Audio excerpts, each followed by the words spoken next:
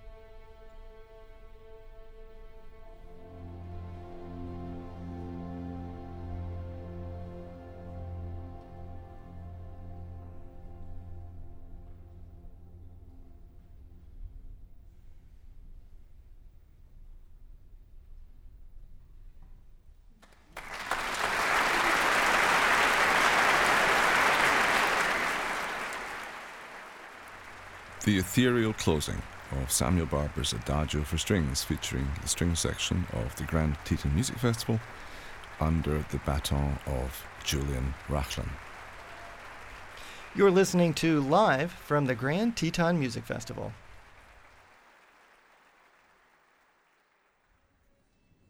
I'm Andrew Todd. And I'm Donald Runnicles. The next work on today's program features Tchaikovsky's Fifth Symphony. We had an unusual circumstance that led to programming this piece during this summer's festival. In Jackson Hole, we have a wonderful principal horn player who's been with us a number of years, a veteran of the Chicago Symphony, Gail Williams. Yes, when we were thinking about repertoire, it struck us as extraordinary that this remarkable musician and horn player, Gail Williams, had never, ever performed this iconic, very famous horn solo in the slow movement of Tchaikovsky's Fifth Symphony in the Tetons.